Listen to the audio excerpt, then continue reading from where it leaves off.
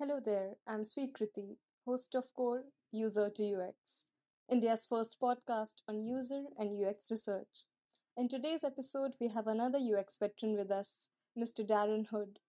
A UXer since 1995, Darren had the beautiful chance of witnessing the evolution of UX. He has never hesitated to call out ineffective and misdirected UX practices. One of the current missions of Darren is to make budding UXers aware of the misinformation out there. In this episode, we discuss the current state of UX and what can we learn from the UX history. So let's begin. Hi, Darren. It is just simply amazing to have you here on the show.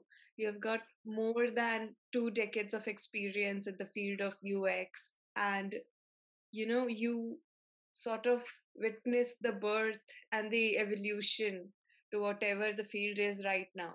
So Yep. you are one of those few people who is like reachable and has also witnessed so many phases of the field. So it's Yeah. simply an honor to have you here and ask questions. So thank you so much for this. I'm very happy to be here and always glad to help. So yeah, these are fun. So I'm ready. The Indian context makes it more special because UX in India is still evolving. Like America has seen a lot, but in India, we are still in the stage where it is getting famous. Like you have degrees in college, but not most of the recruits are from colleges. So it's like Right. very interesting scenario here. So talking to people like you becomes all the more important. So Yeah. thank you.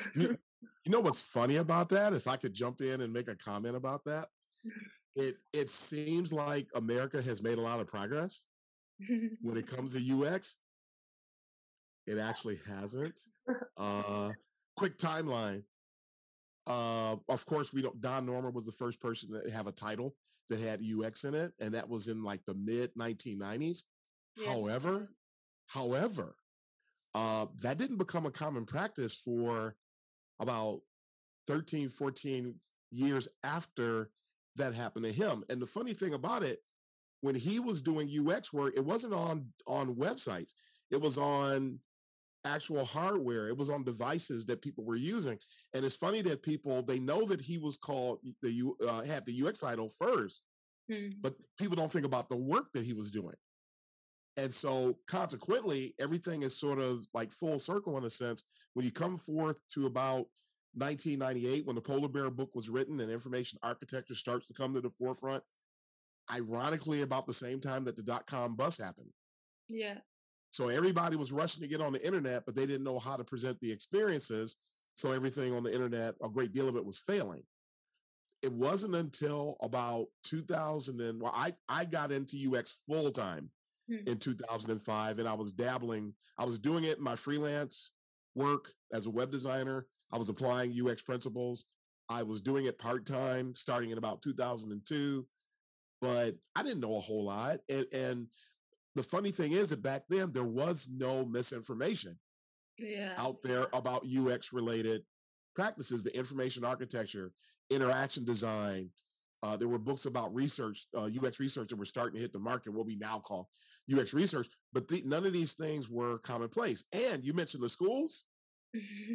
Still today in 2021, there are not very many programs that are offering programs for HCI or interaction design or UX. There are not very many at the university level. And many of them that do, I guess I should just say it this way, there are very few quality programs, some of which even you can go to a program and you're paying and you get inundated with misinformation. How's that for a major contradiction? So we have not advanced as people.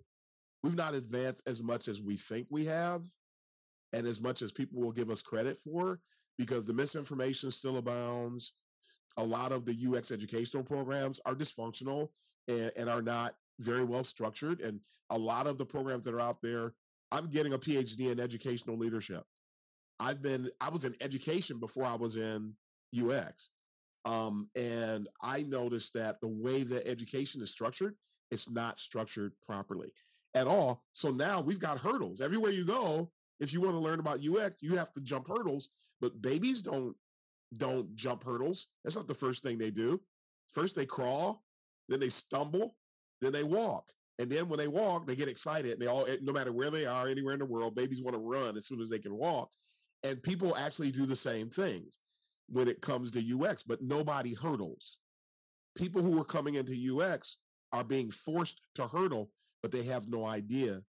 So they come in contact with the hurdle and then they don't interact with it properly. And I'll reel myself in from there, but I thought I'd start us off with that and help people to understand that. And so without a guide, people are going to go down the wrong streets. Someone just published a report called The State of UX, and it's full of misinformation.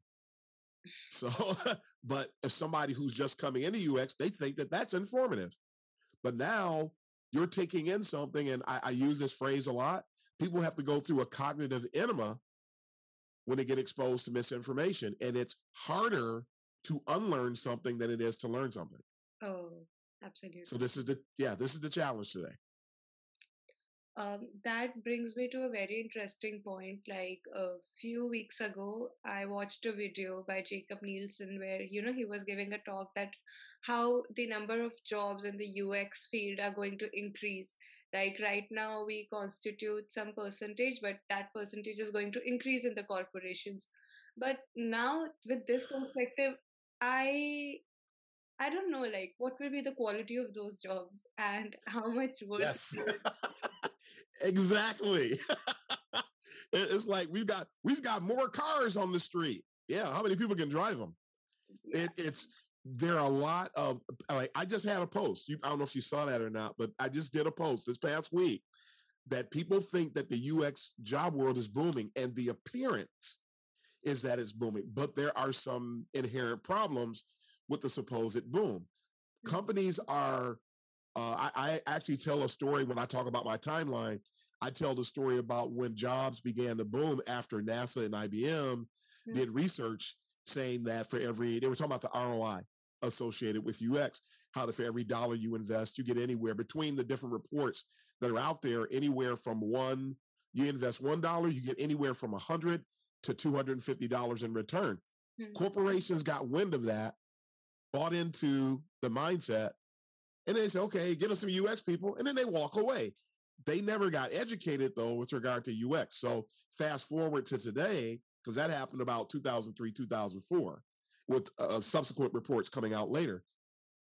Fast forward to today, you go to LinkedIn, and you could look at, 20, 30 pages of UX job postings, and then you start to get fatigued, and you don't want to look anymore.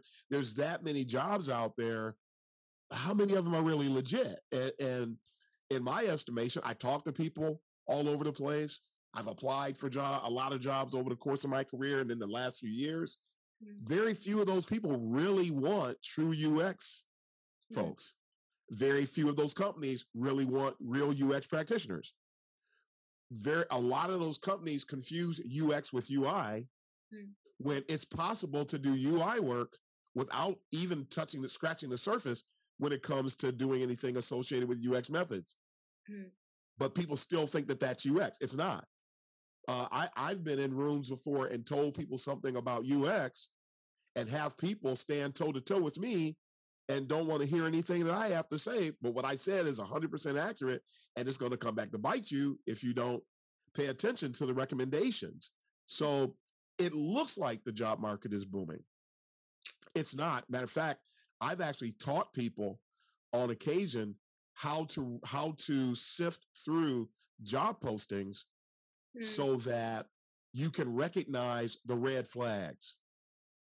Things such as if you see the post and it's always out there. Yes, some companies keep a running job post because they want to keep a pool of candidates. Some companies do that. Some companies, that's not what they're doing. They keep hiring the wrong person, and then they go and they do a post so they can get another one. And those companies never take the time to realize we must be doing something wrong with our hiring. They never do that. They just keep recycling. And I find out who these companies are, and then I red flag them. And I talk to people about them. A lot of companies don't know how to write a job description for a UX-related job posting. So what they do is they copy other job postings that are on Glassdoor or Indeed or something like that. And then that's why a lot of the job postings look the same, because one company's copying from another one, and then so on and so on and so on. 50 companies all have a UX posting, and 48 of them copied off somebody else. So, but they don't know what UX is. So when you go into the interview, and a lot of people listening to this, but probably if you haven't experienced it, you'll ask them a question about something in the job posting and nobody can answer it. Or you ask a question in the interview and they'll say, well, we didn't get to update that yet. That really doesn't mean anything. So a lot of job postings have things that aren't even real. So that means that we have to develop a skill. How can you go through job postings in a productive and skillful manner? You have to learn how to do it. There a lot of job postings are not what they seem, and the so-called job opportunities, I call it the opportunity paradox. It looks like there's an opportunity. It may not be. And then I'll say this one and I'll stop for now. There is, people assume that the big name companies are the places to be. And a lot of times the big name companies, they're just as immature when it comes to UX as a lot of other companies. So, you'll see people on LinkedIn, oh, I'm former Facebook, or I'm former Amazon. What in the world does that mean? It means nothing. UX is UX. The fact that you did it somewhere else doesn't put you on a pedestal somewhere. The fact that you've done UX for Amazon doesn't mean that, oh, we must listen to this person. Oh, we must worship him. No, you were there. And why'd you leave if it was so great? So, yeah, there's a lot of noise. Basically, if I had to sum it up, a lot of noise. Like you mentioned some really important points, because if Jacob's, prediction that UX jobs are going to increase, so it becomes important for the serious UX people to also skill them up to sift through the best jobs. Because, Yeah.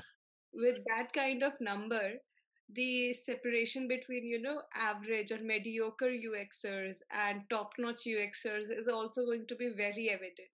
So it Yeah. becomes important for the top notch people to like upgrade themselves and, actually see through which is actual UX job and which is just a copy pasted job description. Yes. And you just made me think about something else when you said that. When a person opts into being a UX professional, you have committed to lifelong learning. We never stop learning. We never stop growing. Yeah. I want to call out Nielsen Norman Group on something though, if I can. When companies say, oh, there's going to be, Jacob Nielsen said, oh, there's going to be, and I love Jacob Nielsen, and I love that they don't follow the dollar like some other resources do out there. It's not about making money. There is some respect for the discipline, and I appreciate that. But when a company says, I'm not really calling them out, but I'm calling out something we need to, and as critical thinkers, which is a part of what it is to be a UXer, so many lack critical thinking, but that's at the core of who we are and what we do. When somebody says that there's going to be a lot of positions, the reaction that a lot of people have is, oh, I need to, just like you just said, I need to scale up my skill. I'm going to challenge people. Forget about associating your need to upscale with the supposed boom in positions. We're supposed to upscale anyway. So it doesn't matter. If you're reacting to his statement, then you're not, we are it's a proactive discipline. So we don't react to anything. So throw his people who see that and then they feel, oh, I need to ramp up. No, you don't. You always need to ramp up. When you're sitting up under a tree on a Saturday drinking iced tea and it's beautiful weather and you're taking in the weather and nothing is happening, you'll sit there and go, I really need to scale up. You don't wait to react to something.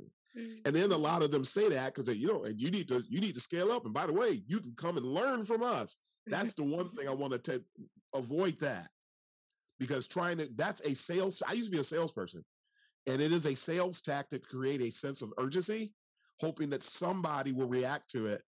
So that's what I thought about calling them out. It's the fact that they say that and then don't tell you that it's actually the waters are muddy. You can't talk about the boom without talking about the mirage that comes with the boom. So I want to make sure people are clear about the mirage. It's always, and this misinformation problem, it'll be around for 20, 30 more years. Yeah. It's going to be older, almost as old as the discipline itself. And that only goes back to 2011. Misinformation was not rampant. It wasn't even common. Matter of fact, I never came across any misinformation in UX until 2011, 2012. So we went for a full 15 to 17 years with, is it that far? 1995, 2005, 2015. So yeah, roughly 17 years before misinformation became common.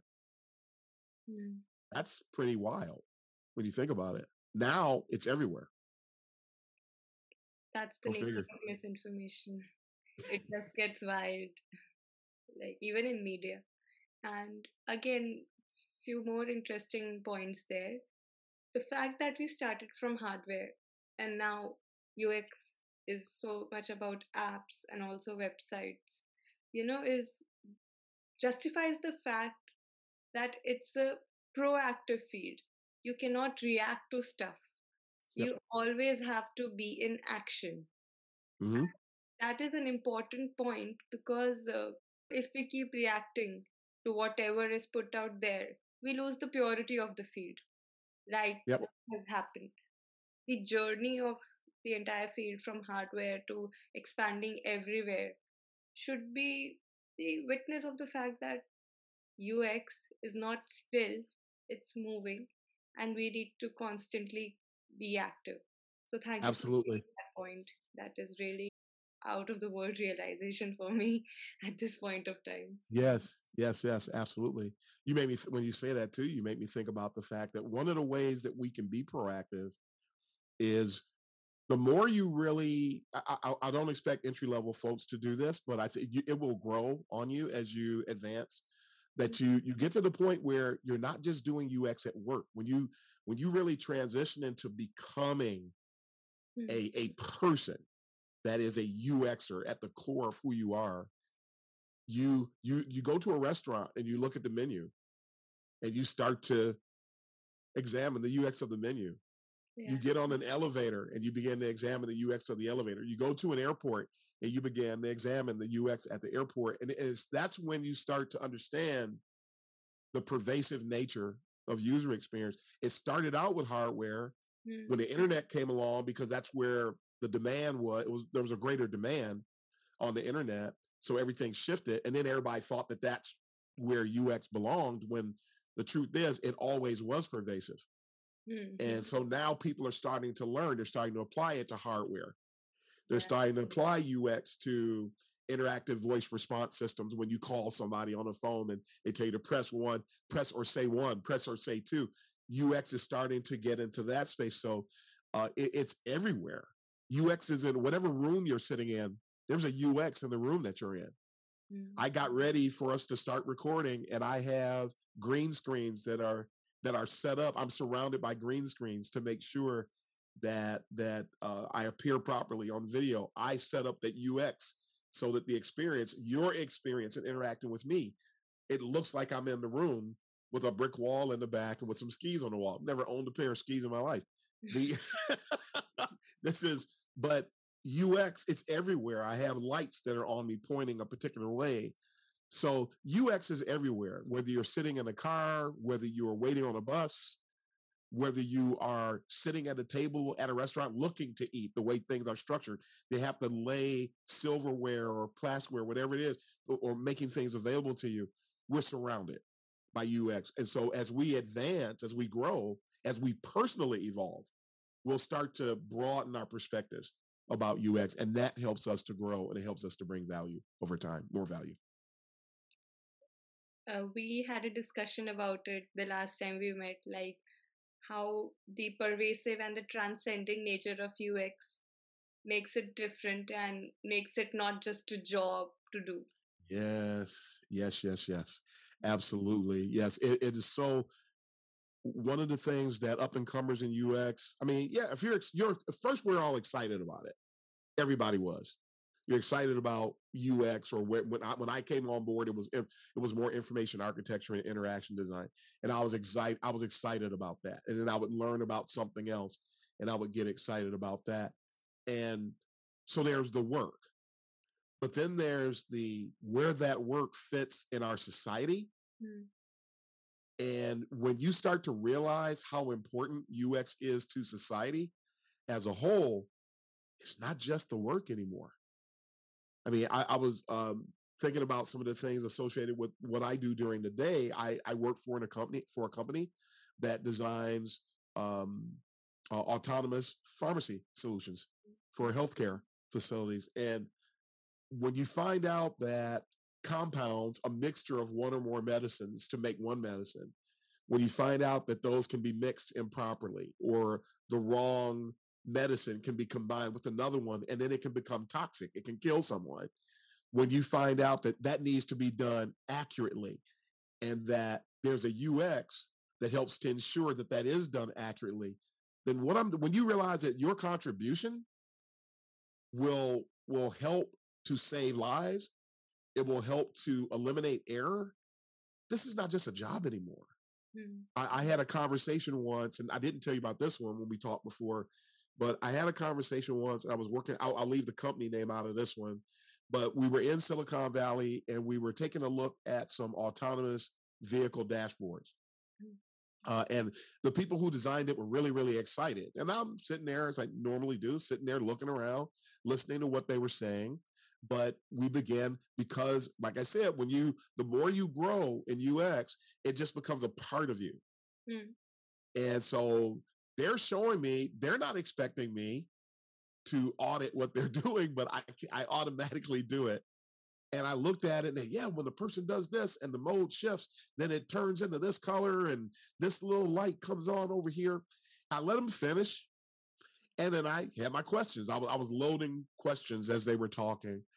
And I presented one question, and everybody just went silent. And I said, okay, so when a person does X, Y, and Z, they perform a particular task, there's a part of the dashboard that changes color. It's an icon, essentially, that comes on the dashboard in this self-driving vehicle. And I said, what about all it does is change color, really? I said, what happens when a colorblind person changes? Have you done anything to account for colorblind people, of which there are going to be a lot of colorblind people driving autonomous vehicles? So if you indicate a change in the state of the vehicle simply by color, and then I just stopped, and everybody froze. And nobody said anything else to me, and I guess the conversation was over, and I left. And I hope, now that was some years ago, I hope they changed, because if not, if that thing went to production, which a lot of times they do, because a lot of people in UX also don't realize you have to have thick skin to do this work. We get ignored a lot. And it doesn't matter how much sense your statement makes. People, their bias, the bias of a dogmatic stakeholder, is going to override your common sense and your data at least maybe 6 or 7 times out of 10. And so I hope that did not go to production, because it looked like they had already done a live prototype and everything. Not one in Figma or anything like that. I mean, a real prototype. That's what it looked like to me. They need to go back and do something with that. There has to be another indicator on the screen that indicates, that lets people know across the board that there is a change and what that state is. You can't rely on color. So again, UX impacts lives. It impacts lives. The story in the beginning of Alan Cooper's book, The Inmates Were Running the Asylum, that there was a plane crash, and they found out that the plane crashed because the pilot couldn't understand some of the controls in the cockpit. They understood them to be one thing when they were actually another. And it meant something to people in one culture, but it didn't mean something to people in another. But nobody accounted for that. So we're back to proactivity. UX, we are risk mitigation is a part of UX, but a lot of people that are doing UX have no idea that risk mitigation is a part of UX. It's not a part of UI, but it's a part of UX. Again, the differentiation between UI and UX. So we're really important. And when we realize we're that important, not that it goes to our head and we stick our chest out and we're proud and things of that nature, but it should encourage us to be have more of a sense of gravity, soberness, and keeping our head on straight, because the work we're doing is important. And so if you're just happy about a check, but you don't take the work seriously, somebody could die. Depending upon what you're doing the work for. Somebody's ATM card could get stuck in the machine if you don't do things the right way. They can't log in. They can't check out. They can't upload something to we need to respect it's another aspect of UX, the interpersonals, the EQ elements. The more respectful you are, the better of a UX person you're going to be, because you're going to take other people's perspectives into consideration and you're going to work to account for them. But if you're just caught up in it and you're being egotistical about it, you won't care and you'll just roll things out. So yeah, it's about way more than just the work. There are a lot of other factors that are involved in doing real UX. And if you want to be more successful, you have to take them into consideration. Mm. Again, an amazing perspective on how UX is so much about risk mitigation as well. I mean, it just continues to blow my mind how vast this field is. And again, a very important point there, that the micro nature of UX, in the Yeah. sense that you have to think about every individual and their living existence.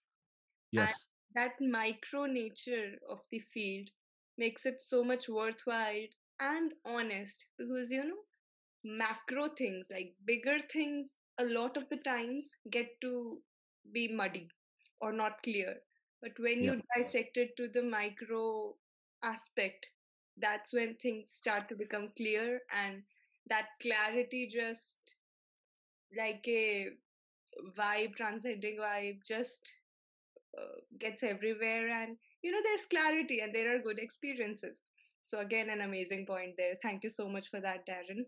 And Oh, absolutely. Yes. I will absolutely come to your job, because that's the most interesting thing about what you do. Like, it's amazing. But before that, I want to cover a few more points about Okay. misinformation. I watched your session, Overcoming the Whirlwinds of Misinformation, and there's something you call lean UX. Yeah. About that. Lean UX. Oh my God. This is part of the misinformation in a nutshell. A lot of times has to do with what we call anchoring bias. A lot of times, and I understand how it happens, but the more critical thinking we engage in, the more we'll be aware that just because you hear something doesn't mean it's true. But unfortunately, because a lot of people have what I call baby bird syndrome, I think that was in the same talk, because a lot of people have what I call baby bird syndrome, and they trust that the information they're getting is accurate. They don't stop to ask questions about what they hear. Lean just has to do with operating quickly and to eliminate waste. That's all lean is. That concept was developed years ago. I remember somebody saying that Toyota was the one that presented it. They were the first ones to bring it to market and give it that name. That we're trying to work lean. We're trying to eliminate waste. We're trying to move quickly. Had nothing to do with UX. Somebody brought the concept of lean into the world of UX and then try to introduce the concept of lean UX. That's not necessarily wrong in general, because again, I do believe the concept of lean UX is right. But when you look at the book, the most recent book about lean UX, they'll say things like you don't need experts, and they talk about trying to basically design by committee and things like that. That's whatever they're talking. That's not going to make things lean. Bringing non-experts into. I mean, it's like it's having too many cooks in the kitchen. So how does that constitute being lean? It doesn't. And I'm actually going into a little bit more detail than I did in that one talk. So lean, it's quick, and it's without waste, or it's always identifying waste and eliminating it. But if you're not identifying and eliminating waste, then you're not lean. So throw that out. Then in the most recent book, he's not talking about doing UX at all. And the person who wrote the book hasn't practiced UX anywhere in years. So he doesn't know what some of us go through on a daily basis. On top of the fact that the concept of lean UX, and I'll define it in a moment, the concept of lean UX, as it has been presented, came up during what I'm starting to call the UX dark ages, because misinformation didn't start to become commonplace in UX till 2011, 2012, and the concept of lean UX came up right about the same time. So positions that came up during that time, dark ages, concepts, dark ages, UX writing, the exaltation of design thinking, even though it existed before that, the UXers got their hand on it and they did something different with it. All of these things that have come up during the age of during the dark ages all need to be questioned to the nth degree and revalidated. And you'll find when you really look, it's not legit. But what is true lean UX? Well, number one, that kind of didn't define UX yet. UX is really an umbrella term that's referring to multiple disciplines or multiple methods, methodologies, and techniques. It also includes certain types of artifacts and deliverables, all of which to help drive an optimal user experience while driving success for the business. That's what UX is. And there's 100 definitions and all of them generally work. I'm just giving you one. So that's what, so without waste, achieving wins for the user and for the business. That's lean UX in a nutshell. So if you do lean UX, if you're not moving fast, it's not lean UX. If you're not embracing the pillars, because that means that lean UX still keeps the pillars. So usability and heuristics, number one, information architecture, number two, UX research, number three, and interaction and interface design, number four. Lean UX consists of all four of those pillars, but you're just moving quickly as you do them. That's what I call lean UX. And so, yeah, I'm not against the concept. It's just, it depends on who's presenting it and what they're saying. Because there are times we want to be able to do all kinds of detailed research and we want to take 3 weeks to do this, that, and the other, or 4 weeks or whatever it is. Truth is, you can't always do that. So how do you move quickly and get wins and iterate? Because if you're working in Agile, you're going to get 2-3 week sprints. So you need to come up with things you can deliver during each sprint. So then you're going to have to be lean. So you're going to have to move quickly. How can I move quickly? Well, maybe I need to do some guerrilla testing when it comes to research. I need to be aware of information architecture principles. I need to make sure that my nomenclature, that my taxonomies, my findability is all structured properly. I need to make sure that I'm following interaction design principles, all of those things. But I'm moving fast. I'm moving faster. That's lean UX. Not like some people say they think lean is fast to the extent that they show you something without context and wants you to give them answers. That's not lean. That's downright foolish. So there is no such thing as foolish UX. So, but people are asking for that. And they get angry. I've had people get angry at me because I don't give them an answer. I don't even have the context of the experience. But they got answers from other people that were less skilled. So that's one of the other problems. So lean UX is indeed a thing, but folks have to be careful how they really understand what it is. And that means there's a lot of work to do. Again, it's beyond the work because you have to educate your stakeholders. Or they think we're order takers. We're not order takers. So tell me, what should I do about this? Like those silly posts you see all the time. Is it which button is better, red or green? Well, what's the context? What's the context? Well, what do you mean? Which button is better? What happened to everything else on this page? From a micro experience perspective, even with those little illustrations, there's 50 things on the page that you can address from a UX perspective. Why are you only asking me about one? Matter of fact, somebody did that to me once, and I actually did a quick contrast analysis. And I posted, well, you shouldn't use these colors because it fails in AA and AAA for accessibility.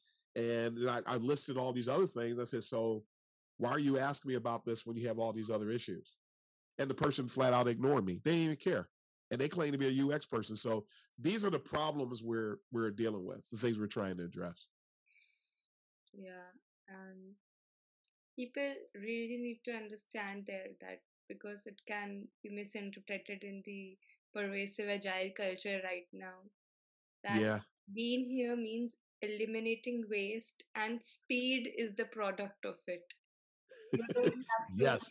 speed the center of everything. You have to make eliminating waste the center of that process. Yep. Yeah, that's very important Yep. point. It's funny too that I've worked at several companies that say that they're agile, and I've not been at two companies that did agile alike. So when somebody says they're doing agile, some of the people say they're doing agile, and it's what we jokingly started calling agile fall. They call it agile, but it's really waterfall. It's waterfall with stands up and scrums, but it's still waterfall. It's not agile. So the people need to expand their understanding of agile Yeah. today, because it's not a lot of companies are not practicing agile. They say they are, but they're not. And bringing in meetings and centering around speed brings more waste. Yes, it does. Yes, it does. It's good. It's wise to be deliberate. Yeah. It's wise to be methodical. Hmm. You don't want to. You could reach a destination if you drive faster, but if you drive faster, you could also die and never get there, or just have an accident and never get there. So I want to move as quickly as true lean operation moves as quickly as you can, and as quickly as you should, and never moving so fast that you introduce waste or that you introduce risk. Because every time you introduce risk, every risk has to be mitigated. It has to be managed. So you have to be on the lookout for, if we do this, these 5 risks are going to come into play. Well, we can't just blindly do them because we're trying to accomplish things at the end of a sprint. Just take something that we don't finish and roll it over to the next sprint. But don't introduce something that's going to cost the company money, cost the team development time, and increase the cost of our production. Just because, all in the name of getting something done fast. I mean, one of the things that came out of Lean was MVP. And now that's become a buzzword now, in the sense that MVP doesn't mean what it originally was meant to mean. It's supposed to be minimum viable product. Which is the minimum viable product? The thing that we can put out there that will generate wins for everybody, that we can do the fastest. Well, what can we do? What's the minimum? Let's not try to do too much, because we can have other iterations. We can have, other versions. We can do .1, .2, .3. We can do that. And we can have cycles that we're going to deploy and update once a month, maybe, whatever it is. The thing is, people have forgotten that the V stands for viability, not visible, because I jokingly call it minimal visible product. So just deploying something for the sake of deploying something is a really bad business move. And somebody on the team knows enough about business to say we should not do this. But it's the way it goes. Yeah. So coming to the part I am the most excited about, that is your job, like the field you are in, that is pharmaceutical and medical management with the help of automation. I Yes.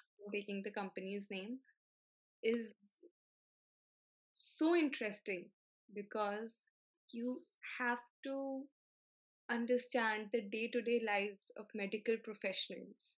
Yes. And in the current job I am right now, I am also trying to do something like that. I am doing something like that. So I'm trying to understand that what is their day-to-day lives and what are the tools they use and how do we enter the picture. But that becomes way more serious in the medical field. Yes. What was your process? Or maybe what was your journey in understanding your users? For me to understand the users at our company, especially during the pandemic, we don't get an opportunity to be in front of users as much as we normally would. We do have some people on the team that are okay with traveling, and they might go and spend some time at a facility, and then they have to put on all the garb so that they don't contaminate the different medicines, things of that nature. And they watch the different pharmacists do their jobs as they're putting together compounds or divvying up the different measurements. A certain measurement goes inside of each one of the little pills and things of that nature. So they're putting things together. And then a big part of what we do is not just the robots that are putting together compounds and distributing medicine to the different floors where the patients are. And then we have the little lights that come on to let you know that a patient in such and such a place, it's time for their meds. So a little light will come on to cue the nurse that a patient needs her meds. Then they open up the cabinet, and then another light comes on. This is the medicine that's going to that particular patient. So they're able to identify the patient. They're able to identify what the medicine is, things of that nature. So we talk to clinicians to understand that flow. We talk to we have internal people that work for our company that were pharmacists that understand how the work goes, and they can tell us about a day in the life for the people that are doing that work. And in addition to even just the distribution and the measuring out of the medicines, there's also the management of inventory is something that's really, really big. Do we have opportunities to save money?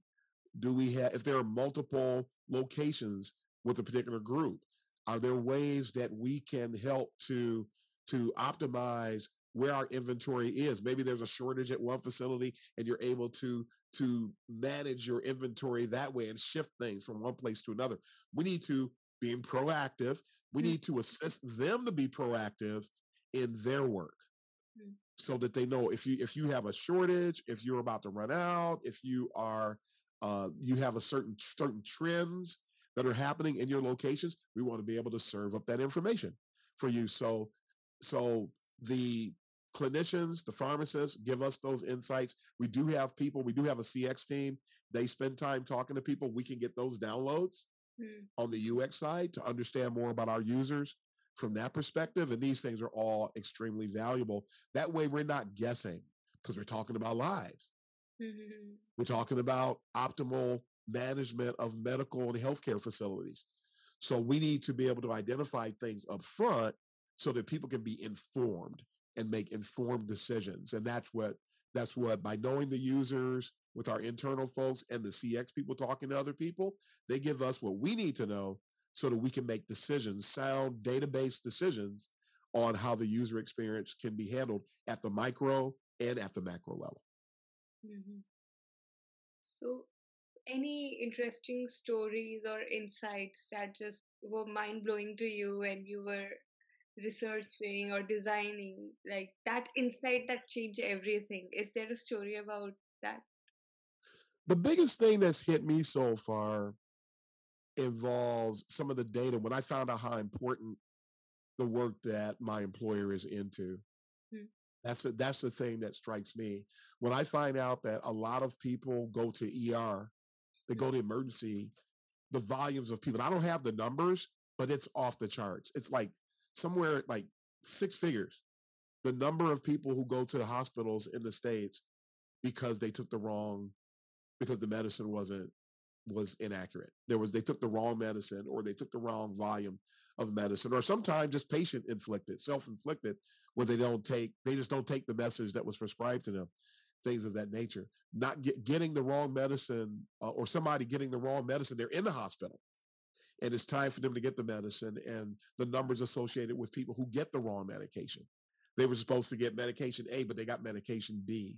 A story I heard once that's at the core of what we do today, something that drove the vision, where there was a story about an individual who, I believe this video is actually up on YouTube, where there was an individual whose daughter was diagnosed with cancer, and she was going through the treatments and reached the point, man, when somebody has to suffer something like that, it's really mind-blowing that a person has to go through these chemo and all these different treatments and things of that nature. She overcame She was cancer free. But they said, let us do one more test before we go ahead and close the book on this. We're so happy for you, talking to her father. We're so happy for you. We're going to run one more test, if you don't mind. So they go to run one more test, and the nurse starts to put together the compound to administer it to the little girl, cannot find one of the ingredients for the compound, and she assumed that another medicine would work, that something else would work. So she manually put together the compound. It turned out to be the wrong solution. And the little girl overcame cancer, was given the wrong medicine, and she died.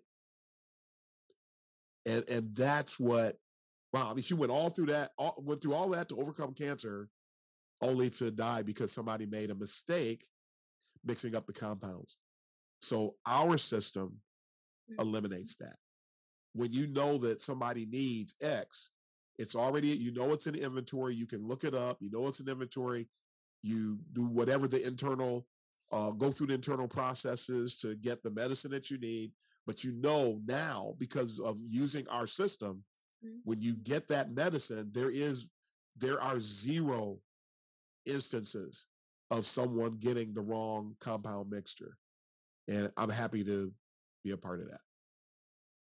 Wow. To help. That's a superhero job. I mean, that when you're handling with lives and creating a system that doesn't allow for any mistakes it's a superhero job. Absolutely. Yes. And in the age where a lot of people, again, are they're excited about getting into UX, but they don't understand how important they are. And they flippantly and haphazardly engage. It's going to cost somebody. Eventually, it's going to cost somebody. And we all know, we've all been there. We've all used something and we've been frustrated by it. A recruiting company in the States called Vitamin T did some research. I believe it was in 2016, 2017. They said that 97% of user experiences that people are experiencing are wrong. That's an amazing number. Yeah. 97%. And a lot of times it's because people don't do the research. They do the research and somebody doesn't listen to them. People don't take their jobs very seriously. They go through the motions. They say they're doing UX, but they're not. They're doing UI.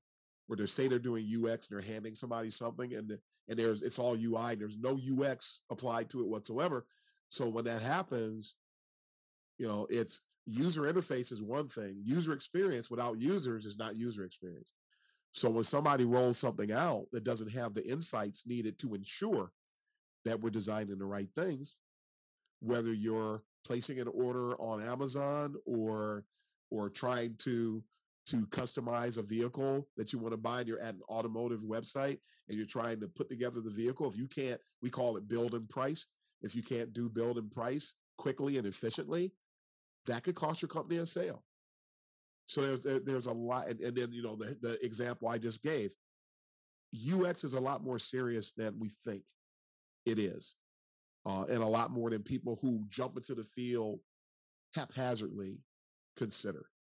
And so, yeah, we are important. All you UXers out there, you're important. And you don't want somebody's failed user experience on your conscience. Yeah, absolutely. And that brings us to another interesting point we talked about, the UX boom, when companies just started posting about UX jobs. Yeah. The onus is not only on the people who are looking for jobs, but also on the companies. Like, if you take your company seriously and your vision seriously, you wouldn't do anything like that. In your case, if your company would have done something like that, in hopes of $2.50 on $1 return, there is a significant possibility that might have costed lives, from a job posting to a life. That's how deep the connection is. Absolutely. You just made me think about something else too, about that ROI. A company is only going to get $100 to $250 in return for every dollar if they hire the right people and practice UX the right way. A lot of companies who are putting up these bad job postings, who don't know how to interview candidates the right way, who don't know how to review portfolios, who give people flat out, I'm going to say, silly design exercises, who put people, I heard a story recently about someone who had to do a series of design exercises that took them hours, actually days, to complete and didn't get the job. Why would you put a candidate through all of that? And I found that companies do that because they don't know how to evaluate candidates. And so, so you bring these people in, you think you've hired the right person, but if you didn't, you're not going to get the ROI. You're simply not going to get it. They're putting together UX teams and there's no true seniors. Oh, there are people with the title senior, but a senior at one company is not necessarily a senior at another.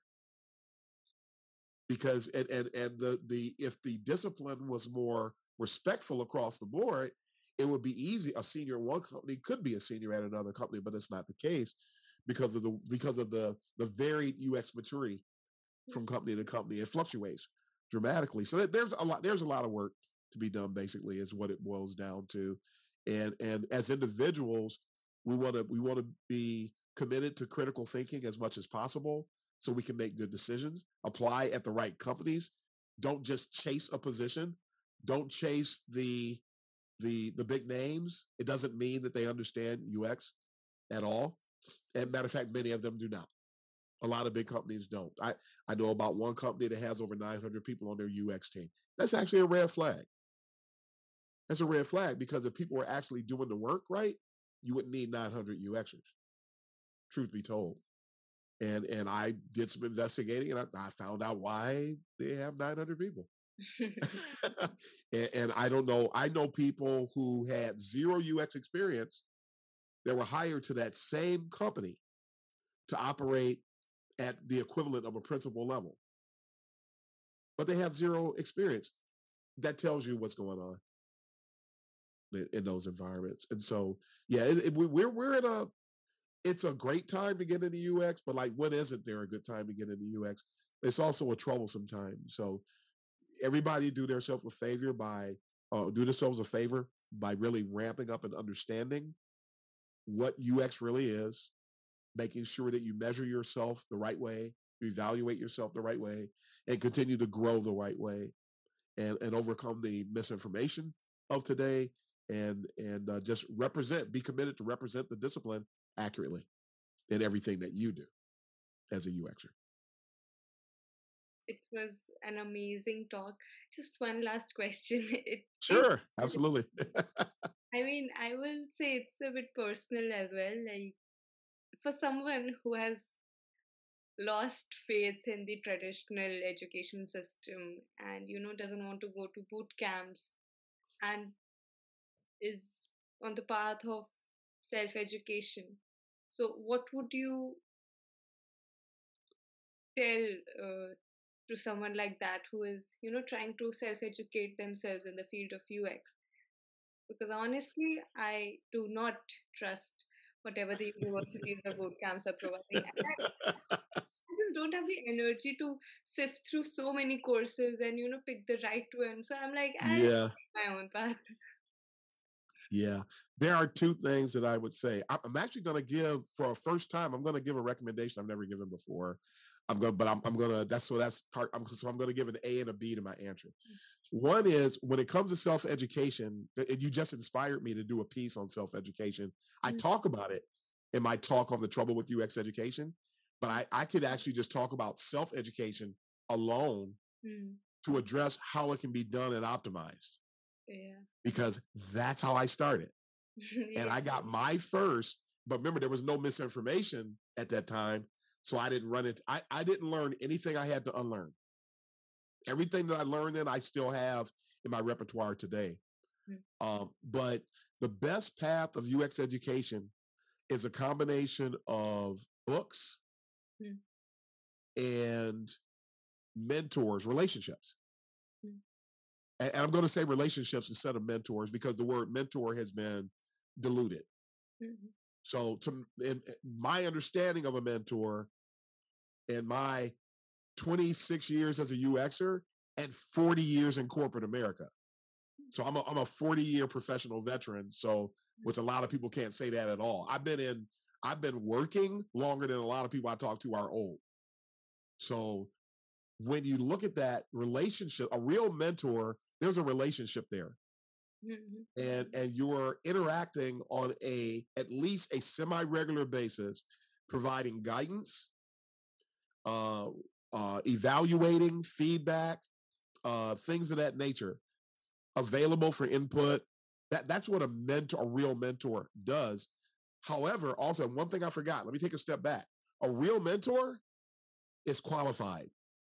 In UX today, a lot of people claim to be mentors don't even qualify to be mentors. They just say they're a mentor, and then the baby birds accept it. They're not a mentor. They only have 3 years of experience. You're not a mentor yet. I've seen people who have literally 5 months of experience or less claiming to be mentors. There are boot camps. Talk about the boot camps. There are boot camps that ask graduates to come back and serve as mentors. They have zero experience. They just graduated from the program. They don't have anything to offer. You cannot be a mentor unless you have already traveled the path to some extent. And there's a lot of people in UX today that do not qualify as mentors. They just flat out do not. And that's where a lot of the misinformation is coming from, because somebody tells these people, oh, you got to get your voice out there and you got to be heard. Boom, misinformation. That's where a lot of it comes from. So part of it is you got to have somebody that you can connect with that's seasoned and that's been around, has accomplished some things, has run into some brick walls, and can give you some insight about what to avoid and what to do to grow. Then the book. B is books. And I say books versus videos.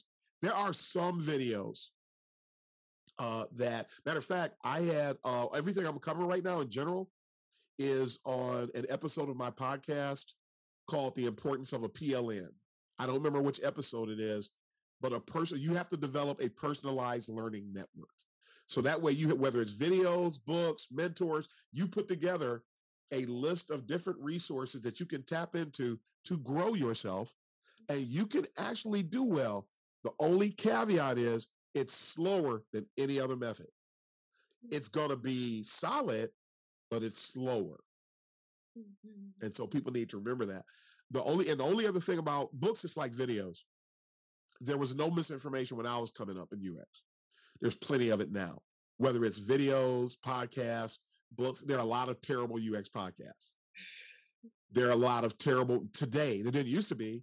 There's some UX books I wouldn't touch. If you tried to give it to me, I wouldn't take it. Because a lot of books are written. People are stealing ideas from one another. They are repurposing things that already existed and claiming it to be theirs. I saw one book out there, and when you go to the website, it says that this book is the work of so and so and so and so. Well, the book is, but the stuff in the book is not. It's the equivalent in my doctoral work. If I turn that did the same thing that person did with their book, if I did the same thing, I could get in trouble for plagiarism. It's not, don't repurpose what somebody else did and claim that you did it. But a lot of the baby birds, they don't know. So they just accept it. So you have to be careful what books you watch. You have to be careful. There's a lot of good video content, but you have to be careful because most of it is not good. A lot of the medium is a cesspool of misinformation. So if you can go out there, there's a ton of stuff like the new, what do they call it? The State of UX that just came out. It's garbage. I mean, the first part of it's garbage. I'm not going to read the rest. If you give me if I go to a restaurant, the appetizer stinks. I'm not looking forward to the meal.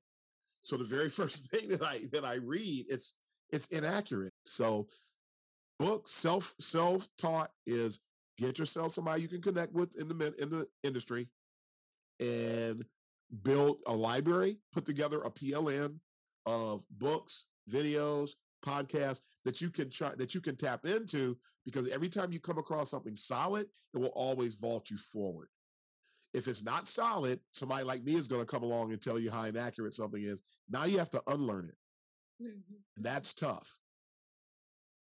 Yep. That's tough. And the importance of having a mentor is the mentor can help guide you around the misinformation and keep you from tapping into it. But all of these are tough. It's a tough path to go. You can do it, but it's tough. And the one I was going to recommend, I found out that David Travis has a course. He wrote the book Think Like a UX Researcher.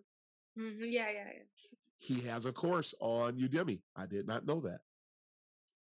Him, I will support. Yeah. So I will recommend tapping into him. Other people, Udemy, we call those MOOCs, massively open online courses. That acronym MOOC stands for. Yeah, I'm not embracing anything else out there. I have recommended people go to U of M has a course on Coursera, University of Michigan. They have a course on Coursera. It's just like the Google course, which is not good at all. That it's peer-reviewed content. I did hear somebody say that they enjoyed their experience in the U of M program, which is drastically less than a boot camp, by the way. It's like 59, 69 American dollars a month for somewhere between 6 and 9 months, and you're done. That's a big difference in 8 to 25,000. Yep. So you can do that. But what you can do to make up for the peer-reviewed content, you have somebody else that you can run something by. Run it by somebody who actually knows what they're looking at. The people who are students in your class, they're the same as you. That's like you and a friend doing each other's dental work. Good luck with that. Okay, I'm going to look at your teeth. Okay, would you say? Okay, now let me look at your. That's peer-reviewed dentistry. I need to do a post on that, but it's really sad. But that's how you can get over it. Whereas in the Google course, you can't do that and make up for what it lacks in design. And there is a thing called instructional design, which I actually did before I was doing UX. And there are people who put together courses who know nothing about instructional design. So consequently, the people who take the courses have a terrible learning experience, or LX. It's another one of the X's there. So just something to remember, something to keep in mind. It was an amazing experience talking to you. Like, thank you for your time, your insights, your knowledge, your experiences. I mean, it was really mind-blowing, and it just widened my horizon. Risk mitigation, lean UX, so many terms, but along with the essence of it and not just jargons thrown around. So thank you for that. Thank you for giving me the core of everything and not that peripheral garbage that the world is doing. It's my pleasure. Thank you for having me. I appreciate it. Thank you so much, Darren.